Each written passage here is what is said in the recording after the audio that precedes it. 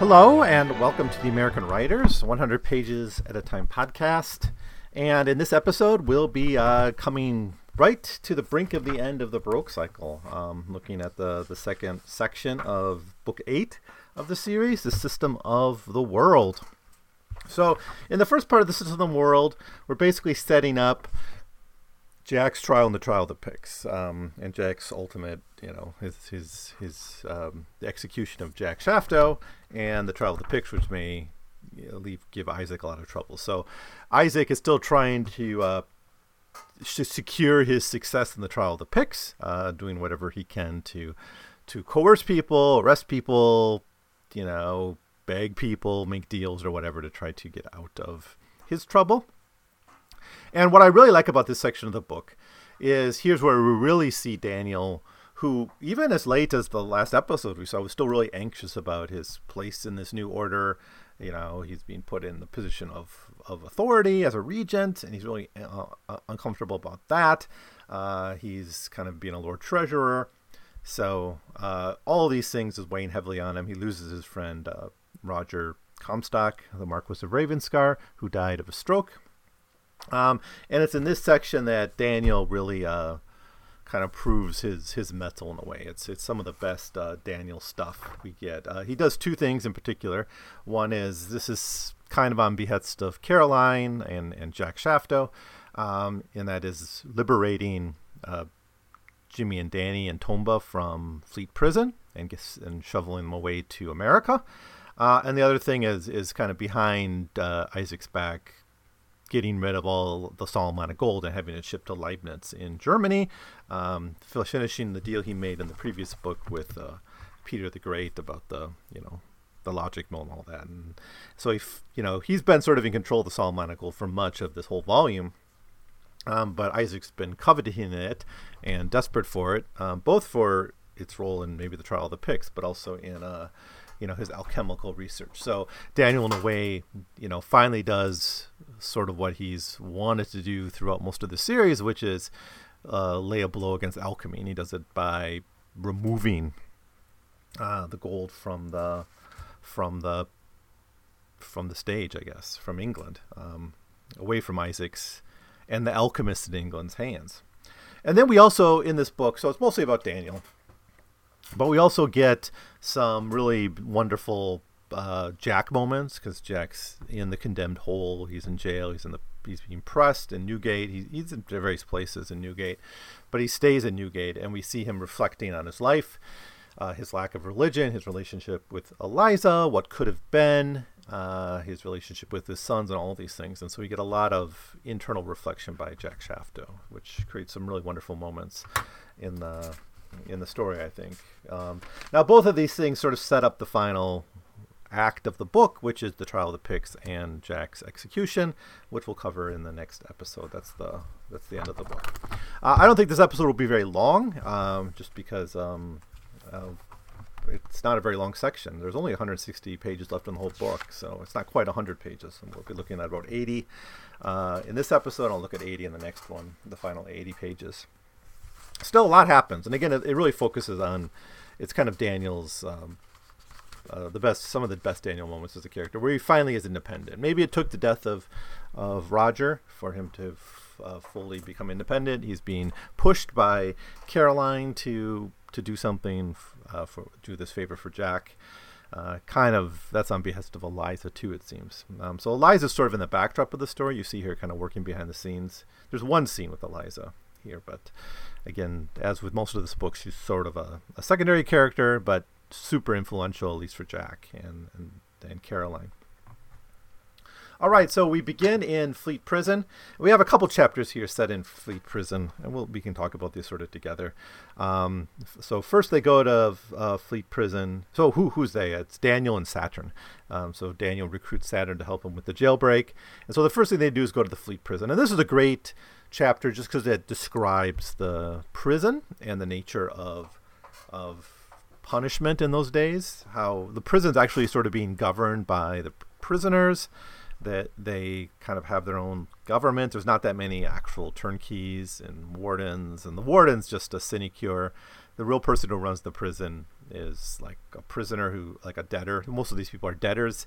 And because they're debtors, it doesn't make much sense to keep them locked up all the time. So they have to sort of go out and get money and have connections with the outside world. They often leave the prison and come back in at nights or whatever.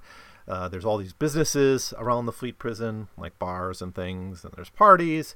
And so it's a really open kind of prison. And I really think there might be something interesting here in terms of for like prison abolitionists and criminal justice people to, who want to reform the prison system to think about, because this was how prisons were for much of human history. We didn't have prisons as we understand them until really, really recently. They weren't really around in most of the world till less than 100 years ago.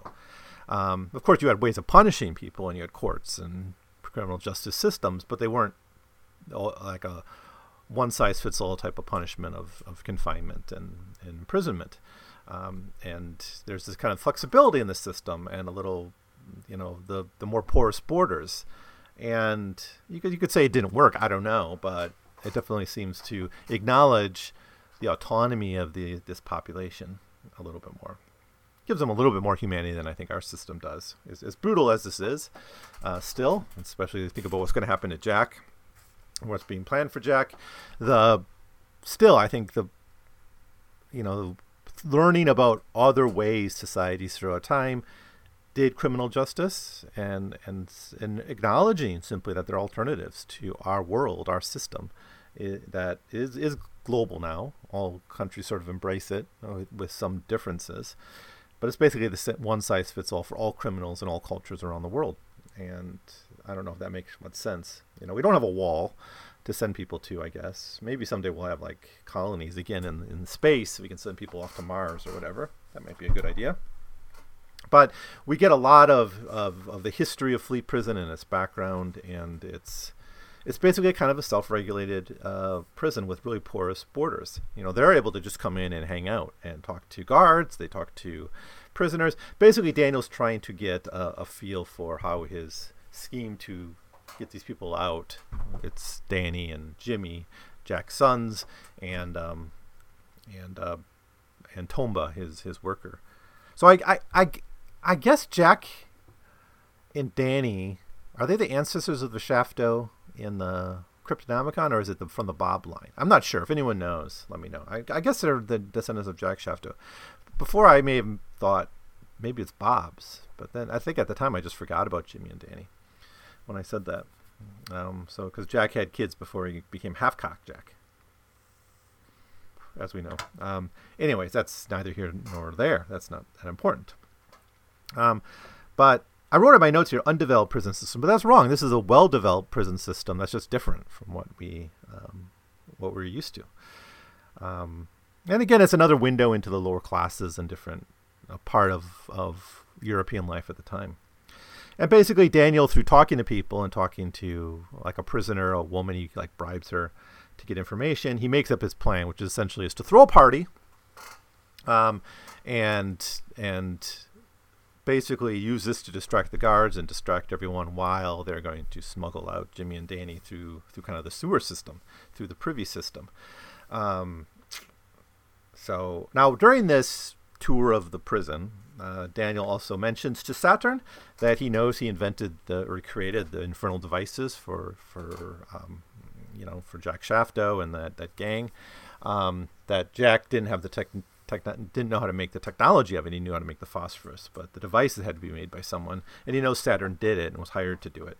And Saturn feels kind of bad about this, but Daniel's like, well, no one really died in these. There's property destruction, but no one really died, and he doesn't really want more blood on his hands about this. The death of Jack's kind of going to be brutal enough, I guess. So it's so he just sort of lets Saturn go, and Saturn even says he joined the club largely because he felt bad about doing this. He didn't really feel good about this, so he's regretting his past life in a way.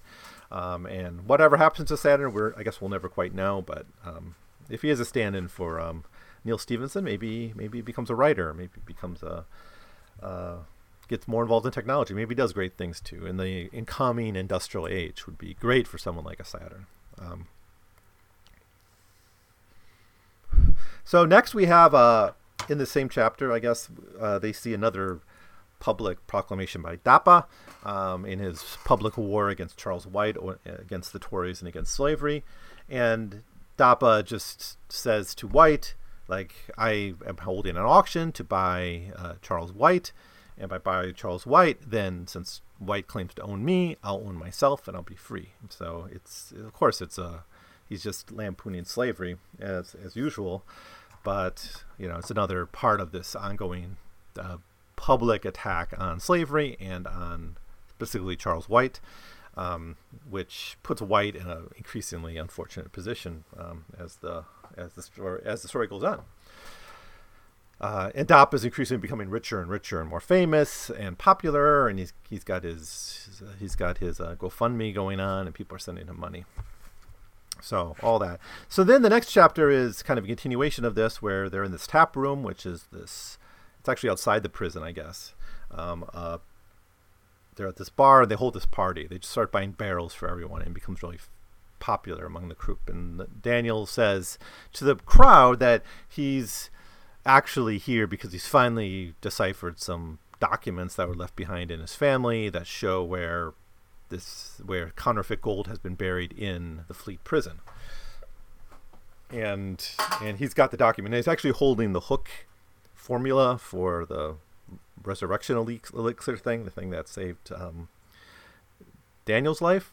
But no one knows this, right? So it's just these people can't read, or if they could, they can't read the philosophical language.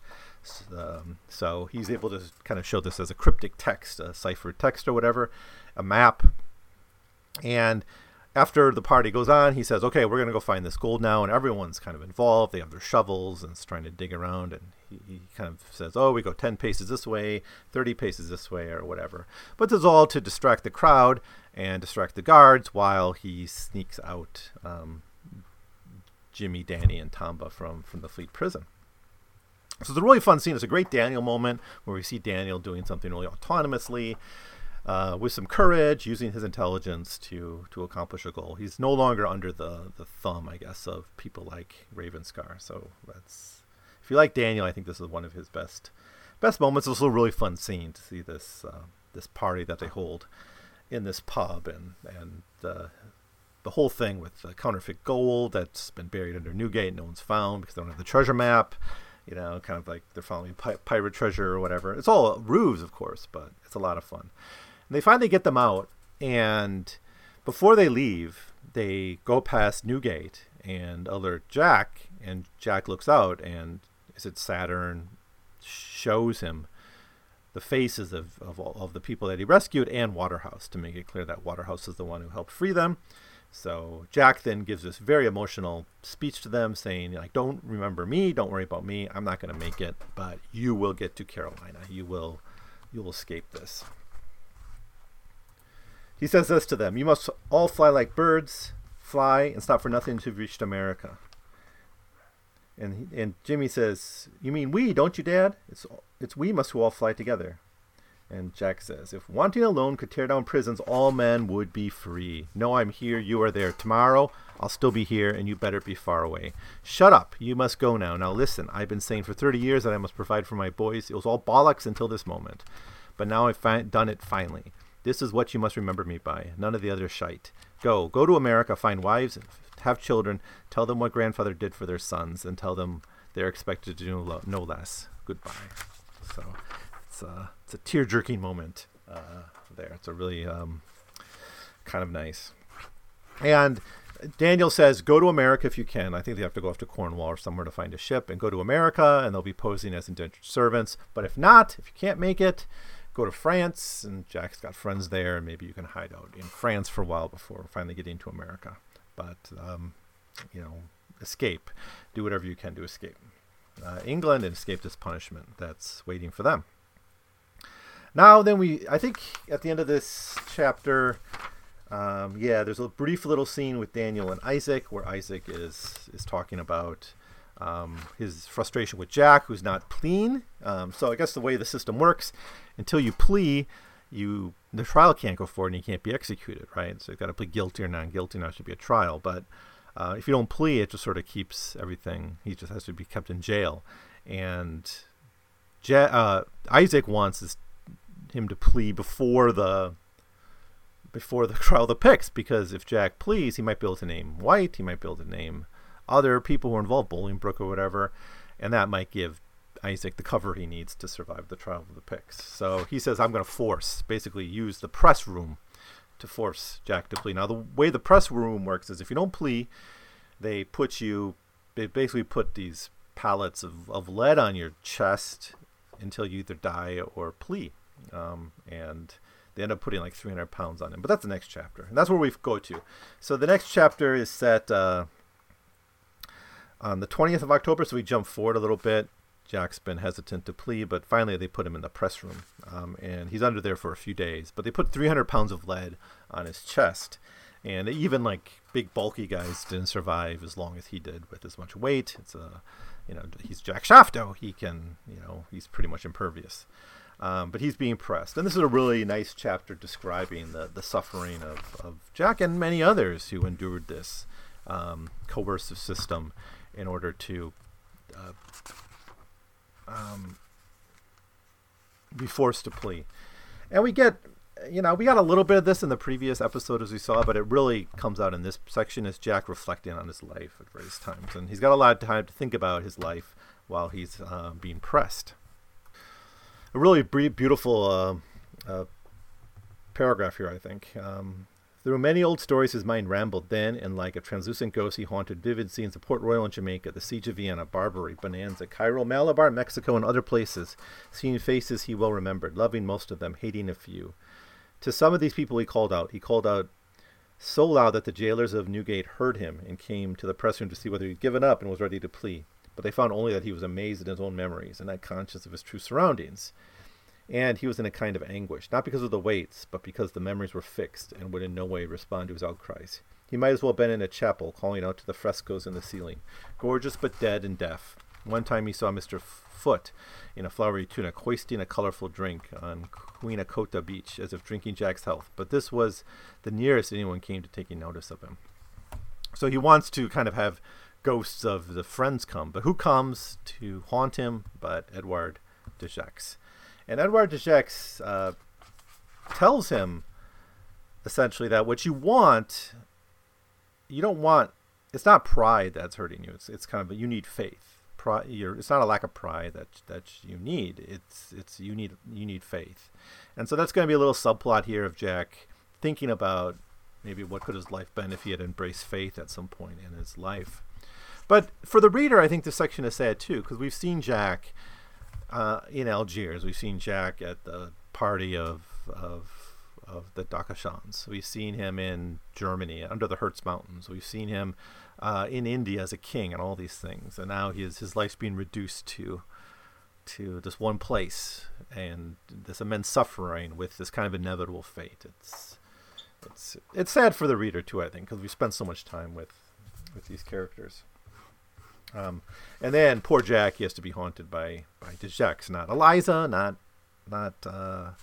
not Yevgeny, not even Regis Fanian or these people, but one of his biggest enemy, right?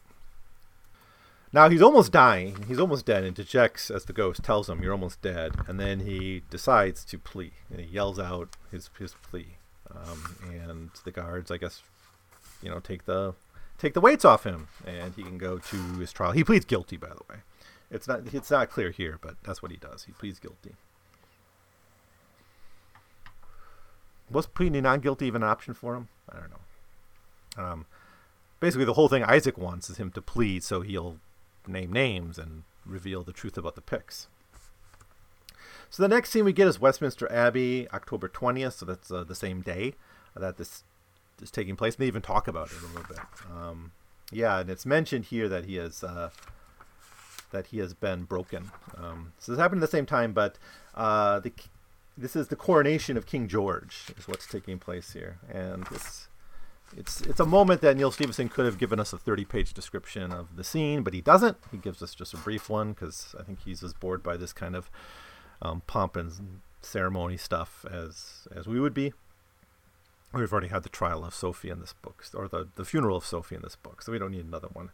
But the key thing that happens is when Jack pleaded, he named Charles White. So Charles White, who's still kind of in the government, right? He's part of the Tory remnants of the previous government, and he is arrested for being part of this. He's been denounced, and he's going to be put off into jail. All right, so things are moving along nicely. Next is the same day. Jack is immediately taken from the press room to the court of the Old Bailey for his trial and sentencing. Now, this trial has a little bit of gallows humor because once you know you're doomed, there's no point not to talk back to the court and insult them, insult the traditions and the law itself. Jack does a little bit of that, but he pleads guilty. He says, like, the court doesn't have to find me guilty. That's how I pleaded, right? But he is, and then we get a little discussion that reminds us of something from volume 1 of this series where the word court is kind of dissected. All the different types of courts there are. Tennis courts and courts for kings and courts for law, court of directors of the East India Company, all these different types of courts, all these different meanings of the word court.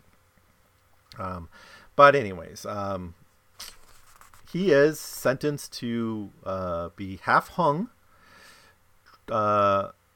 and then drawn and quartered. Doesn't seem like a pleasant way to go. But that's the fate of coiners, and because it's kind of seen as a treason, so he gets the worst crime. And if you want to know what this is like, I guess you could just imagine, but, read the first chapter of, like, Discipline and Punish by Michel Foucault, the great philosopher. That's a wonderful book about prisons. Making a point I was kind of making before is that, our modern prison system is really, really novel. But how in the old times they would just punish the body, and if the worst thing you could do was commit treason against the king, regicide or something, so that was the worst punishment. In China, the worst punishment was, of course, regicide was also punished this way, but killing your parents was seen equal as that, and you would get death by slicing. So look up what that is if you have a strong stomach. But anyways, that's Jack's fate is kind of set at this point. Then we go to the Tower of London, and Isaac has brought White to the Tower of London to parley on things. And basically, Isaac's trying to get White to confess to changing the Picts or whatever he's involved. He's still desperately begging for anything to save him from this trial of the Picts. And White's in the same position as Jack in a way. It's like he has nothing to lose. So he says, this is White, but you need to establish that the Picts was adulterated by someone, so you'll not be held responsible for what is found there. And Jack's testimony perhaps is not deemed reliable enough to prove that beyond a doubt. You need my word on it. And Isaac just says, well, you can think what you want. You're going to be stuck in jail for as long as it takes to figure this out. But you can really see Isaac is really, really uncertain about this whole thing. He's really emerges, compared to Daniel, as a relatively weak character in many ways. He's got a decent moment at the end of the book, but I think throughout all of the system world, Isaac Newton just comes off kind of pathetically often, especially after the raid on the Picts and his desperation to get anyone to test it to secure him in the trial. All right, the next chapter is just a letter from White to Dappa. I guess this is White now with nothing to lose, so he challenges Dappa to a duel. So this might get him his way out of torture and other problems if he dies. And he gets dissatisfaction against Dappa, who has been assaulting him publicly for all this time. And he tells Dappa to choose the weapons. The next chapter is Mint Street at the Tower of London, and this is a pretty short little chapter where White's men are being removed from the Mint, being replaced finally because White's been arrested, so his men are finally being removed from it, and we see the preparations going forth for the trial of the Picts itself. The Picts is being prepared and everything, and that's going to take place, I think, on the 28th of October, the same date as Jack's, the 29th of October, the same day as Jack's execution. So they're set on the same day. The next chapter I want to look at is another letter. This one is Dappa's reply to White, and he just accepts the duel and says he has selected matching weapons. At the beginning of, or way back in Solomon's Gold, when this whole Dappa-White storyline begins, White had this power over Dappa, and now Dappa is a little celebrity. We see the beginning of an anti-slavery movement pushed forward by Dappa, and Dappa has money, he has friends, and White is isolated and imprisoned and all these things. But maybe this duel will be a way out for him, and maybe it'll finally end this drama between Dappa and White. As I said before, this is my favorite storyline in the book, but I think it's got some good stuff in it, but I think it could have been handled a little bit differently. I've already talked about that. Next, we have The Condemned Hold on October 21, so this is just a week before Jack's execution date. So this is where in Newgate they would take people before they're being executed, right? Remember way back in King of the Vagabonds when Jack was a kid, Jack and Bob would go to the Condemned Hole to get contracts from people in the Condemned Hole so they hang on their legs so they would die quickly. And they did their little play. That was a really fun moment. But he's there, and a boy comes in with the noose. He's basically took over Jack's job. So what Jack and Bob did, 45 years ago or whatever, has become like a regular profession in Newgate, and a boy comes to trying to get this contract from Jack, but Jack has no money, so he can't give him any. And then they chit-chat a little bit, and Jack talks about his own past. He talks about his youth.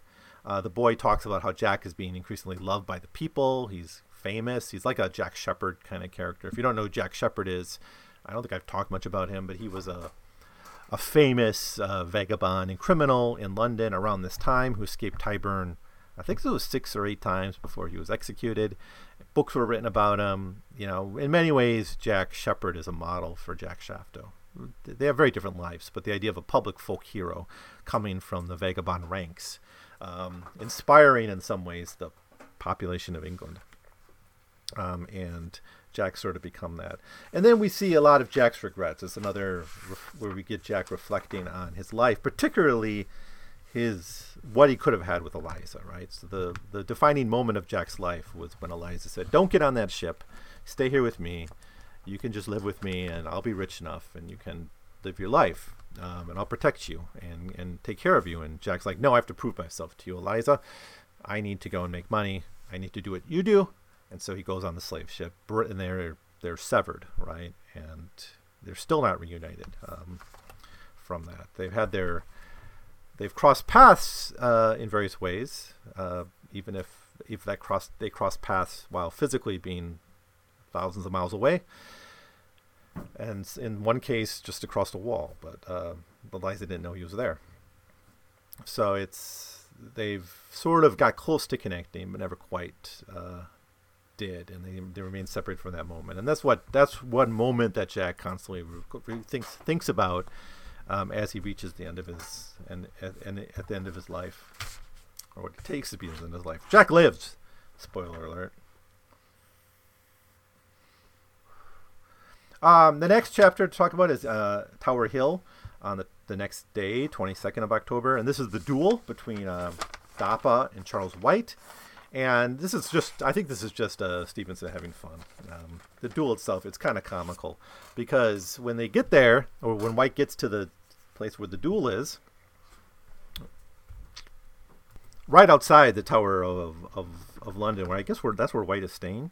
Yeah, but that's where the duel is. So it's kind of off the Tower Wharf a little bit, right across from the Tower of London. That's where the duel takes place. White gets there, and Dappa's picked the weapons, and White's like, "Where are the pistols?" And Dappa's like, "Oh, don't worry, I've chosen matching weapons, but it's not pistols. They're actually little howitzers, little artillery pieces that were created."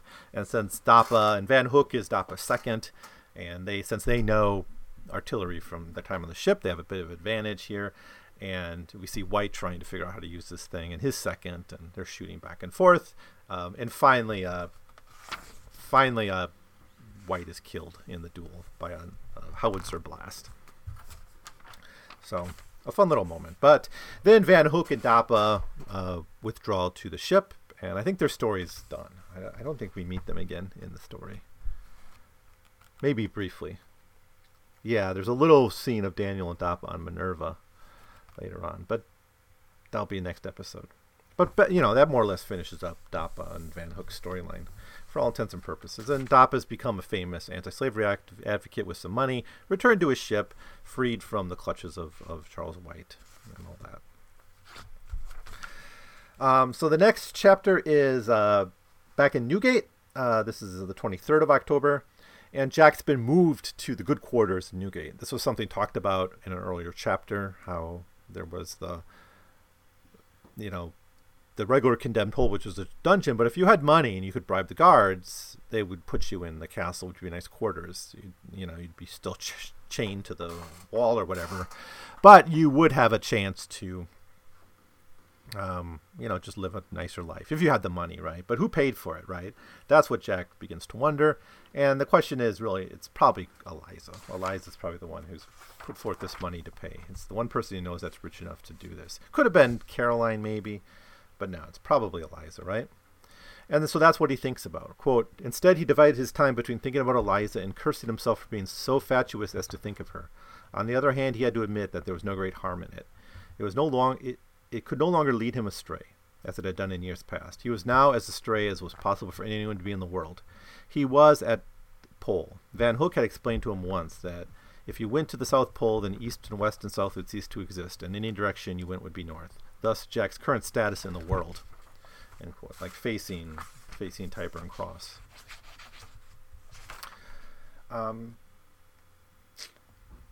So then we have the same day, October 23rd, at Clerkenwell Court. Isaac is beginning his raid on the secondary mint, White secondary mint, trying to find the Solomonic gold, trying to find the Picts, all that kind of stuff. Because he's lost his... He needed White to confess something about the Picts, and he didn't. So he started searching. Remember, Jack told him before that Daniel has it somewhere hidden away, and so Isaac's really pissed off at Daniel because he thinks he's holding out on him with the true contents of the Picts, and they're raiding these locations that they're suspected the secondary mint is producing the fake coinage from the Solomonic gold. But he doesn't find anything right away. And then we get a little scene with Daniel and Eliza where they parlay on the engine for raising water by fire, the Newcomen steam engine, and the logic mill, and on Jack. They also reflect on Jack, and we see Eliza still being pretty, at least on the surface, pretty hostile about Jack, saying he messed up, and she doesn't seem to be showing too much remorse about his upcoming death. In fact, she seems more interested in the fate of the currency. Like, if Jack dies and the Picts trial fails, is that going to destroy British currency? Is that going to be a serious threat to my interests? Right?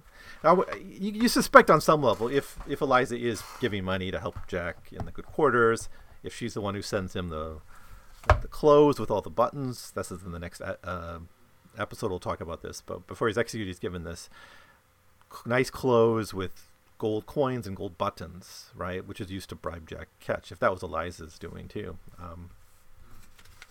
It shows she's thinking about him, but not necessarily thinking about trying to save his life or stepping too much out of bounds to help him out. Next we have the chapel with Jack Shafto. This is the next day, October 24th, and remember how Dejects told him to kind of seek out faith, so he does go to the chapel in Newgate, and he reflects on religion and his life, and this is like one of his first Anglican services he ever goes to. And he just ponders again kind of what could have been in his life. Now at this in this chapel he sees a veiled woman and a blonde man. So this is Johann and Eliza, I suppose. I'm not sure. I think it is. It couldn't be Caroline. It must be Eliza and Johann, based on the description. But he doesn't know it, so it's another kind of close connection between the two. But we see Eliza showing some concern for Jack, perhaps. And then finally, a big important chapter here, set October 25th, 1714. It's Daniel, Saturn, and her Ham, which is actually the son of the Ham from Quicksilver. Remember the family of Ham connected to the Waterhouses, who there was a run in the bank and they lost all their money because the king forfeited the debts or whatever. So he's there too, and they basically work together to smuggle out all the Solomonic gold. So Isaac can't find it, and they ship it off to Leibniz in Hanover. And this is what our final kind of, well, at least for as far as Daniel's concerned, our final little encounter with the Solomonic gold. All of this care and bother that the Solomonic gold had occasioned during its eventful passage from the Solomon Islands to the palace of the Viceroy of Mexico, to its theft before Bonanza, to Cairo and Malabar, and its many travels on or in the hull of the Minerva, it felt very strange to turn to look back on it and walk away, leaving it stacked out in the open on a wharf. But now, disguised as salt cod and placed in the care of a reputable shipping agent, it was probably safer than it had ever been. And it's going to end up being used for cards for the Logic Mill or something like that. So that's it. I kind of rushed through this, but I do think these are some of the best Daniel moments. The escape of the jailbreak in Fleet Prison, and the under Isaac's nose stealing the Solomonic gold away from him, and always being one step ahead of him as Isaac. Sorry, I keep confusing them. But as Isaac is searching for the Picts and the Solomonic gold throughout London, Daniel's just snuck it away under his nose. So that's all I'm going to talk about for this section of the book.